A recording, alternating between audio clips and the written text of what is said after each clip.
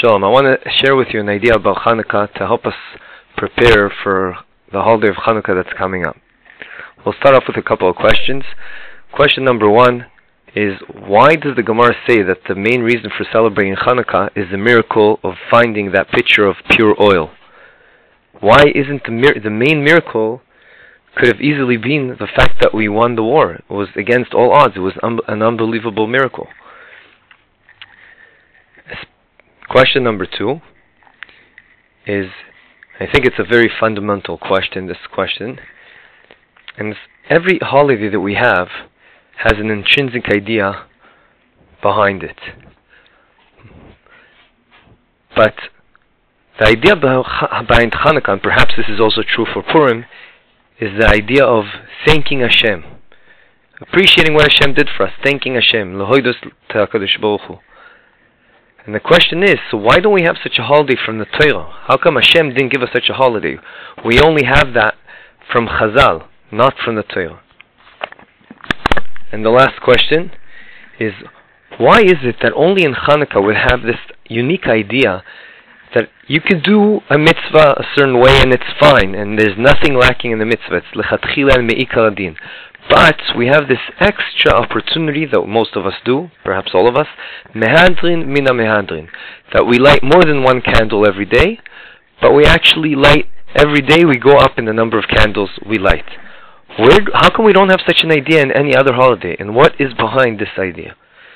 To answer all these questions, we'll begin with the Ramban. The Ramban on Parashas Behaloischa explains that Aaron was a bit upset at himself that during the initiation of the Mishkan, which was like the Beis HaMikdash they had until they got to Eretz Yisrael, that Mishkan, when they initiated it, then the head of each tribe, the Nesim, they all brought a Korban Nedava. They volunteered a Korban. But Aaron didn't. Aaron was the head of the tribe of Levi, and he didn't, so he felt bad about it. And as a result of that, HaKadosh Baruch Hu told him, don't worry, you're going to get something better than them. They brought a korban, but you're going to have to be in charge of the menorah in the Beis HaMikdash, in the Mishkan, so it's going to be better for you. And the question is, what was so unique about the menorah? Why? The Kohanim did unbelievable things. They did the Ketoret, and they did, and Aaron himself would be able to go into the Holy of Holies, the Kodesh HaKodeshim. What was unique about the menorah? So the Ramban answers, because Aaron was upset that he wasn't able to volunteer the Korban. We could have asked another question. So why didn't he just volunteer one now, a sacrifice right now? And the answer to that is because he realized if he would give one now, it's too late. It had to come totally from himself. When you want to do something you don't need to for someone, and you're only doing it because he told you to do it, it defeats the whole purpose. Same too over here. From this perspective, if Aaron only gives it because other people gave it around him, he realized, I lost my opportunity. So Hashem said, don't worry, because you realized that this was your flaw, the tikkun, the fixing of this is going to come from your generations. I'm going to give your future generations to light the menorah. And the menorah, this is the Ramban, the menorah represents also Chanukah.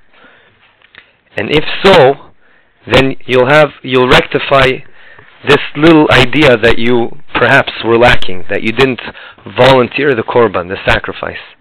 What's unique about Chanukah? With this, we're going to answer all the other questions. What's unique about Chanukah is that, as we said at the beginning, when they were looking for the oil, they didn't really need the pure oil. They could have lit, when you have betzibur, tuma hutra betzibur, which means that if you have no opportunity to find pure oil, don't worry about it. Just light impure oil. It's okay. But the Chashmonaim said that's not good enough for us. We want the best, we're not willing to give up. And they went and they searched until they found it. Why? They showed Hashem, we want to give you everything. We love you, HaKadosh Baruch Hu, and we want to do only the best of the best. We're not willing to, it's not enough for us to go with the impure oil. And therefore they looked, and that's what's unique, and that's intrinsic behind the idea of Chanukah.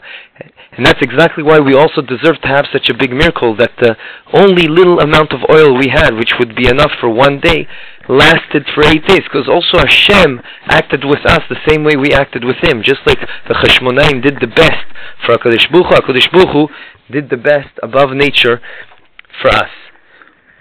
With this idea, we can now answer the rest of the questions. That is why when we celebrate Chanukah, the main reason the Gemara says is because of the Pach HaShemen. Because the Pach HaShemen has within it this idea of us wanting to do more than what we need to, the best of the best, without Hashem asking. It's not even the Parsha Din. We did more than what the Halacha says, because we love HaKadosh Baruch Hu and we want to do the best.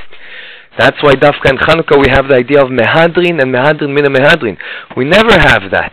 We only have a mitzvah. This is the way you do it, Lechatchila, the best way, but you have it like this, and the second best is like that. But we never have these extra opportunities. If you want to do an unbelievable way, which you don't need to, you can do like this, but you don't need to. Why does it have to be that way? It has to be set up that way, because it doesn't mean anything if we do it because we're forced to do it. It only means something if we have the opportunity, but we don't need to do it. And despite the fact that we don't need to, we do it, then it has a lot of chashivut, a lot of importance to it. And that's why Dafka on Chanukah, that we're commemorating this idea, that we go out of our way to do even things that we don't need to get close to Hashem. That's why Dafka on Chanukah we have it. Which also explains the other question we raised. So why didn't Hashem make for us a holiday from the Torah that will need, that the intrinsic idea will be thanking Hashem? Because it defeats the whole purpose, as we said.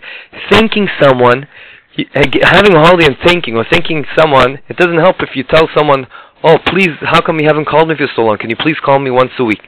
It doesn't mean that he likes you. He's just doing it because you asked him to do it. And therefore, HaKadosh Baruch Hu didn't give us such a holiday, but rather Chazal saw that it was fitting for us, to come from us, to thank Hashem. We'll end up with an idea and a story. The idea, perhaps that's why Shemen, oil, is also a very central theme in Chanukah, because Shemen, I think we mentioned this last year, Shemen, oil, represents having more of the same, having more blessing in something we already have. That's why we anoint a king with Shemen, with oil. It represents that idea.